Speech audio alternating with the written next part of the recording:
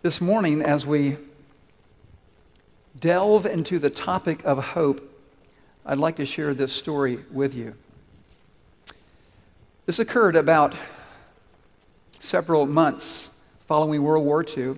An American submarine had come back to Newport News, Virginia to dock, and something went wrong, and the submarine began to sink. Immediately, the Coast Guard was dispatched to rescue the crew, and as divers neared the hull of the ship, they heard a tapping that they recognized as Morse code. One of the trapped sailors was tapping out this message: "Is there any hope?" In a way, that's the essential question of the human race. Is there any hope? This is a question asked by people in so many different ways. The couple who spent the last 6 months with a marriage counselor and really don't see any improvement in their relationship, they look at each other and ask, is there any hope? The patient lying in the hospital bed, listening to the doctor explain the test results and wondering, is there any hope? The teenager who feels trapped in a world where no one seems to really understand or even care. And they fall asleep at night wondering, is there any hope? The alcoholic who tries so hard to be sober, lifts the glass to his lips once again and wonders, is there any hope? And into this gray shadowlands of discouragement comes this answer from God's Word. Yes, there is hope. Where? In God Himself. Look at this verse from the book of Psalms. It says this: "We wait in hope for the Lord. He is our help and our shield. In Him our hearts rejoice, for we trust in His holy name. May your unfailing love rest upon us, O Lord, even as we put our hope in you." Now, this morning, as we talk about hope, it's really important to define what this word means, because we use the word hope in so many different ways. You may be a student and you say, I hope I get into the college that I want to attend, or maybe you're a mom and you've had a new baby and you think, man, I just hope my baby starts sleeping through the night. Or maybe at this time of the year you say, I hope I can finish my Christmas shopping this week. A number of years ago when President Reagan was shot, he was rushed to the hospital. And one of the doctors said that he was going to be operating on the president. And with his characteristic wit, President Reagan said, well, I sure hope you're a Republican. We often use the word hope to refer to what we want to happen. The problem is that what we want to happen doesn't always happen. And we realize that we had false hope. But in the Bible, the word hope is used in a very different way. It doesn't refer to what we want to happen. It refers to what we know will happen. Look at this definition of hope on your outline this morning. What is hope? Hope is the confident expectation that God will do what He has promised. Look at this Bible verse from Psalm 119. You are my refuge and my shield. I have put my hope, where? In your word. God, I confidently expect you to do exactly what you promised. Now, the first time that God said something to people to give them hope was way back in the Garden of Eden. You may recall the story. Adam and Eve disobeyed God, and God had given them essentially an eviction notice, and He tells them how it's going to be from now on, and it is not good news. He says to Eve, Eve, you're going to have pain and suffering as you bring children into the world. And Adam, because of your disobedience, the ground is cursed, and you're going to work really hard your whole life, and then you're going to die and return to the dust from which you came. Now, that's not a hopeful message, is it? Just the opposite. And so what does God do? Does He leave them there? Well, absolutely not. There in Genesis chapter 3, verse 15, we see hope. The hope given to Adam and Eve that someday a child is going to be born who will make it possible for their relationship to be restored. Now, why did God give them this promise? Because Adam and Eve couldn't survive without hope. And think about the nation of Israel. When things are really hard for Israel, what does God do? God says, listen, a day is coming when I'm going to send a Savior. I'm going to send a righteous king. His kingdom will last forever. And so they have this hope in God's promise to look forward to. And that hope helps Israel survive. Now, why do we need to know that? Well, because just like Adam and Eve and just like the nation of Israel, we are people this morning who need what? Yeah, we all need hope. Where is that hope found? In God. And this is important. We can put our hope in things other than God. And the Bible points this out. Look at this next verse. Command those who are rich in this present world not to be arrogant, nor to put their hope in wealth, which is so uncertain, but to put their hope in God. A number of years ago, my wife Chris and I went to the Kennedy Space Center. Anybody ever been to the Kennedy Space Center? That is a remarkable place, isn't it? And I love science and I love technology, and it was just amazing, all these things that people have invented. And the message, though, was not too subtle, that our hope lies in science and in technology. And I was looking at this enormous Saturn V rocket. I mean, it is ginormous. And I was thinking about a quote that I read one time by a man, his name is John Basham. He said this, "Our hope lies not in the man we put on the moon, but in the man we put on the cross." The Bible tells us to put our hope in God and what He's done for us in Jesus. But why should we do that? Really, why should we put our hope in God? Well, let me point out some benefits of choosing to put your hope in God. And here's the first one. This is on your outline. Hope in God gives you the strength to keep going when life is hard. The strength to keep going when life is hard.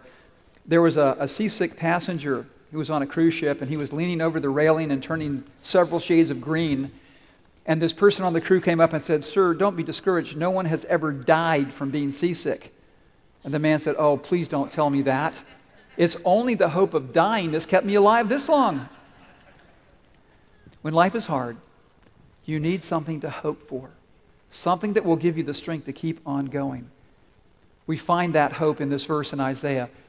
But those who hope in the Lord, those who hope in the Lord will renew their strength. They will soar on wings like eagles. They will run and not grow weary. They will walk and not be faint. Let me share this story with you. Several years ago, a teacher assigned to visit children in a large city hospital received a routine call requesting that she visit a particular child. She took the boy's name and room number and was told by the teacher on the other end of the line, "We're studying nouns and adverbs in his class now. I'd be grateful if you could help him with his homework so he doesn't fall behind the other students." It wasn't until the visiting teacher got outside the boy's room that she realized it was located in the hospital's burn unit. No one had prepared her to find a young boy horribly burned and in great pain. She felt that she just couldn't turn and walk out, so she awkwardly stammered, I'm the hospital teacher, and your teacher sent me to help you with nouns and adverbs." The next morning, a nurse on the burn unit asked her, "What did you do to that boy?"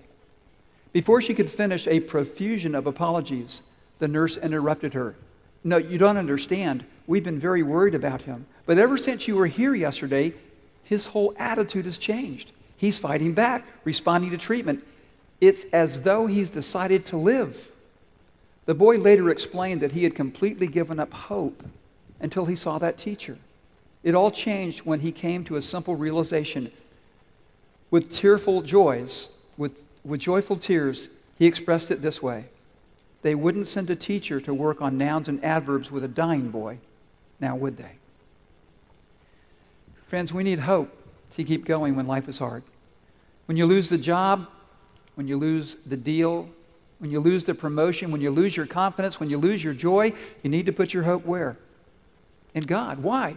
Because hope in God gives you the strength to keep going when life is hard. And here's another benefit of putting your hope in God. Hope in God brings stability to your life. And this is really, really important. Hope in God brings stability to your life. There was a police officer who got a 911 call that a man was getting ready to jump off a bridge and take his life. So the police officer arrives on the scene, and he tries to engage this man in conversation, develop some rapport. And he says, "Sir, listen, I'd like to make a proposition to you. Here's the deal. I'll give you 5 minutes to tell me reasons that you think you should end your life, why you should jump off the bridge. And if you'll just give me 5 minutes, I'd like to tell you reasons that I think you shouldn't. And then you can decide for yourself." And the guy agrees. And after 10 minutes, the police officer takes the man's hand, and they jump off the bridge together. Now, sometimes it doesn't take much to convince us that things are hopeless. Isn't that true? And sometimes we ride this emotional roller coaster. That's why it's so important to remember that God never changes, that God is our rock, that God is our refuge. In fact, the Bible says that hope is an anchor for our soul as we navigate through a very unpredictable world. Look at this verse from Psalm 62. It says this, "Find rest, O my soul, in God alone. My hope comes from Him. He alone is my rock and my salvation. He's my fortress." And notice this statement is such a profound statement. I will not be shaken. Are you ever shaken by the things that are happening in your life or the lives of those that you love? God says, I want to be your refuge. I want to be your fortress. You don't have to ride this emotional roller coaster, because I think we all know this. You know, maybe it's your marriage and one day you feel like you're up here, right? Because things are going great. Man, we really are connecting and communicating, and the next day it's like, this is never going to work. I don't know what I was thinking. This is a disaster. You can be up here one day and down here the next. Or maybe you're a parent, and one day your kids are listening with a smile on their face. They're doing exactly what you're telling them, and you go, wow, I'm such a good parent. This is great. And the next day I said, who kidnapped my kids? What were they thinking? Or maybe it has to do with your job, and one day you're at work and you go, man, I love my job. I love my boss. I love my coworkers. I'm making a difference here. And the next day it's like flipped upside down. I hate my boss. I hate my coworkers. I hate this job. I need a new one. Sometimes, especially during the holidays, we do ride this emotional roller coaster. You know, one day you're excited because you get time off from work during the holidays and you get to spend time with family and friends. And the next day you're depressed because the holidays never live up to all the hype. And you realize that your life doesn't really look like a Norman Rockwell painting or even a Publix commercial. When I turn the page on the calendar to December, I know as a pastor that I'm entering the most challenging time of the entire year. And that's because during the holidays, a lot of pain comes to the surface. It could be the conflict that's occurring in families. It could be the pain of realizing that this year, that person that I love so much won't be here to celebrate Christmas with our family. Or it could be the disappointment that we've come to the end of another year and our dreams and our hopes are still unfulfilled. And that's why, especially at this time of year, we need to remember this. Jesus came to our world to give us hope. And that hope is in the confident expectation that God will do exactly what He's promised. Now, way back in the Garden of Eden, what did God promise? That a child was coming. And we see that promise fulfilled when Jesus arrives in a manger in Bethlehem. But here's the important thing to consider. So, Jesus came to our world, but how does His coming to our world really give us hope? In practical ways. Well, here's the first thing, and this is on your outline. You can live with hope because Jesus made a way for you to be forgiven. He made a way for you to be forgiven. One time a Sunday school teacher was talking to his class of third graders, and he said to the students, he says, can anybody tell me what the Bible says about marriage? And one little boy raises his hand and says, I can. The Bible says, Father, forgive them, for they know not what they do. You know, one of the greatest realities of the Christian faith is that we have a Father who's willing to forgive us. And if you're a follower of Jesus this morning, you can live with hope because you are completely forgiven. When God looks at you, it's as if you have never sinned. I want to share a very thought-provoking quote that I read by a man. His name is John Alexander. And he says this, sin is the best news there is. Does that strike you as being kind of odd? He goes on to say this, sin is the best news there is, the best news there could be in our predicament, because with sin, there's a way out. There's a possibility of repentance. You can't repent of confusion or psychological flaws inflicted by your parents. You're stuck with them, but you can repent of sin. Sin and repentance are the only grounds for hope and joy. You see, we can make a choice. We're walking away from God, and we can say, you know what? I'm going to turn around and walk toward God. I'm going to confess my sin. I'm going to tell God how sorry I am and experience His forgiveness. And here's why that's so important. Because without the forgiveness made possible by Jesus, we have no hope. And the Bible tells us that very clearly. This is a verse, this is from Ephesians. And a man named Paul, a follower of Jesus back in the first century, is writing to a bunch of Christians, and he says this: remember that at that time, before you were believers, you were separate from Christ, excluded from citizenship in Israel, and foreigners to the covenants of the promise, without hope and without God in the world. That's really the bad news, isn't it? But here's the good news. But now, in Christ Jesus, you who were once far away from God, have been brought near to God. How? Through the blood of Jesus that makes it possible for you to be forgiven, for you to live without guilt and regret and shame. A forgiveness that allows you to live with hope.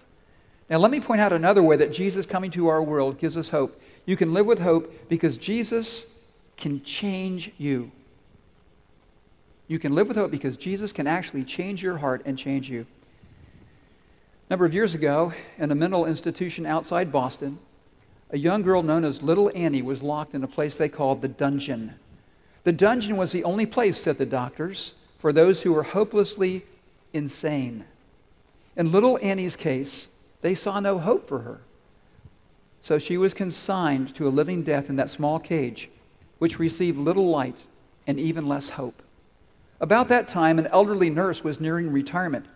She felt that there was hope for everyone, so she started taking her lunch into the dungeon and eating outside Little Annie's cage. She felt perhaps she could communicate some love and some hope to this little girl. In many ways, Annie was like an animal. On occasion, she would violently attack the person who came into her cage. Other times, she would completely ignore them. When the elderly nurse started visiting her, Little Annie gave no indication that she was even aware of her presence. One day, the elderly nurse brought some brownies to the dungeon and left them outside the cage. Little Annie gave no hint she knew they were there.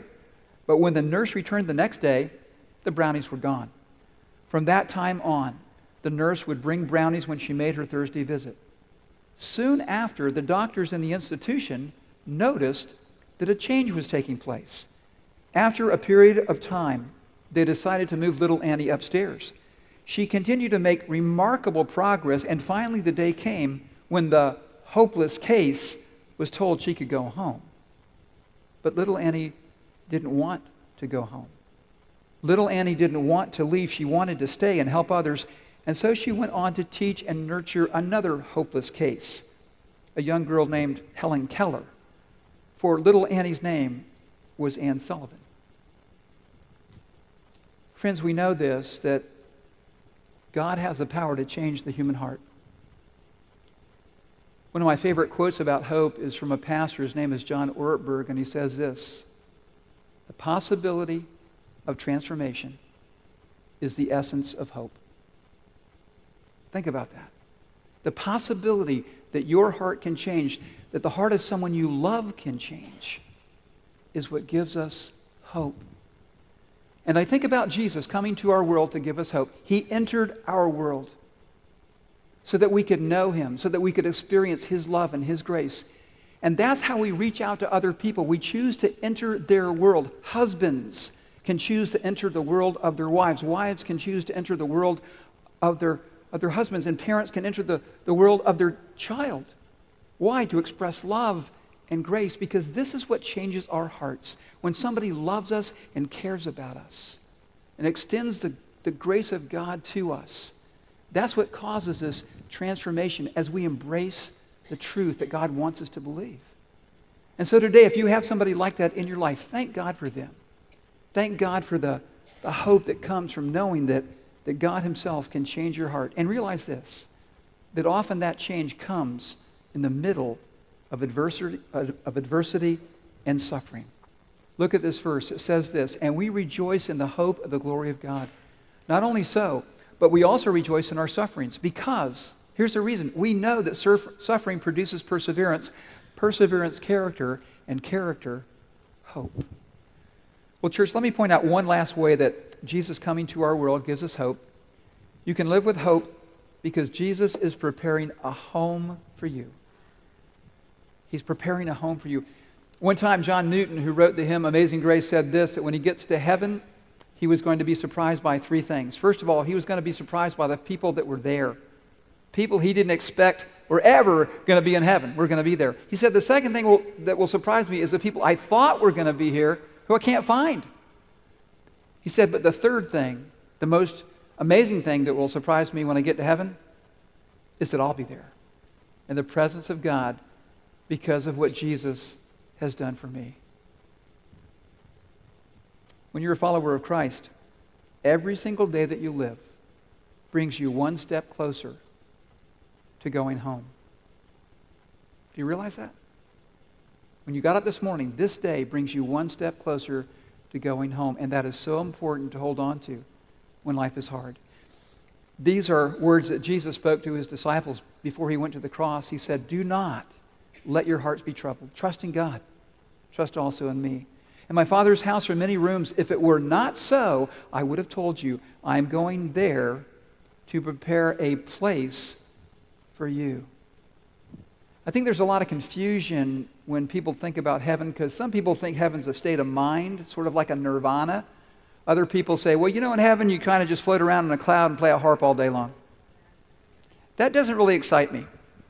Spending forever floating on a cloud playing a harp. That's not what the Bible teaches.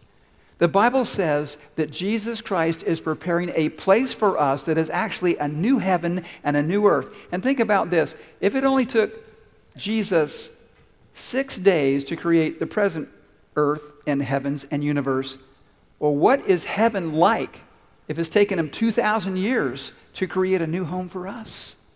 A place where there are no hospitals or police stations or funeral homes. A perfect place. And notice this promise that Jesus gave to his disciples and to us. He said, and if I go and prepare a place for you, I will come back and take you to be with me, that you also may be where I am. How many of you believe that Jesus was born in Bethlehem? That he's come to our world? I mean, that's a fact of history. God promised that he would send his son, and his son came. How many of you believe that Jesus is coming back? You see, that is a promise of God. But how do we live in this world until Jesus returns? And that brings me to this last question on your outline. What situation in your life do you need to place in God's hands right now so you can live with hope? And I want you to think about that. What situation in your life right now do you need to place in God's hands so that you can live with hope? And maybe this situation is not really something that affects you directly. Maybe you're concerned about a situation in the life of somebody that you dearly love. And maybe it's a health issue. Maybe it has to do with your marriage or your kids or your family. Maybe there's conflict. Maybe it's a financial pressure that you're under and you don't know what to do about it. It could be that you're struggling with depression or an addiction and nobody knows about it except God. And during this Christmas season, you come to church and you see this giant word on stage, joy. And the pastor gets up and talks about hope and peace, and we sing all these great Christmas songs, and you're thinking to yourself, man, that's great for other people, but not for me. Because truth be told, my heart is so tired, and my heart is so bruised and so broken, I don't know if there really is any hope. Church, listen. Our God is a God of hope. Our God can make a way where there seems to be no way. Our God is the sovereign sentinel who stands guard at the gate of your life and only allows in that which he can use for your good and for his glory. And so regardless of what's happening in your life right now, I want you to know that this is what I have been praying for you this week as your pastor. These are the words of Scripture. May the God of hope fill you with joy and peace as you trust in him, so that you may overflow with hope through the power of God's Holy Spirit. Let's pray. God, I thank you that Jesus came to our world so that we could live with hope. And God, this morning, we just want to say our hope is in you. God, we believe that you're going to do the things that you promised. And Father, I want to pray right now for the person who feels like they're losing hope.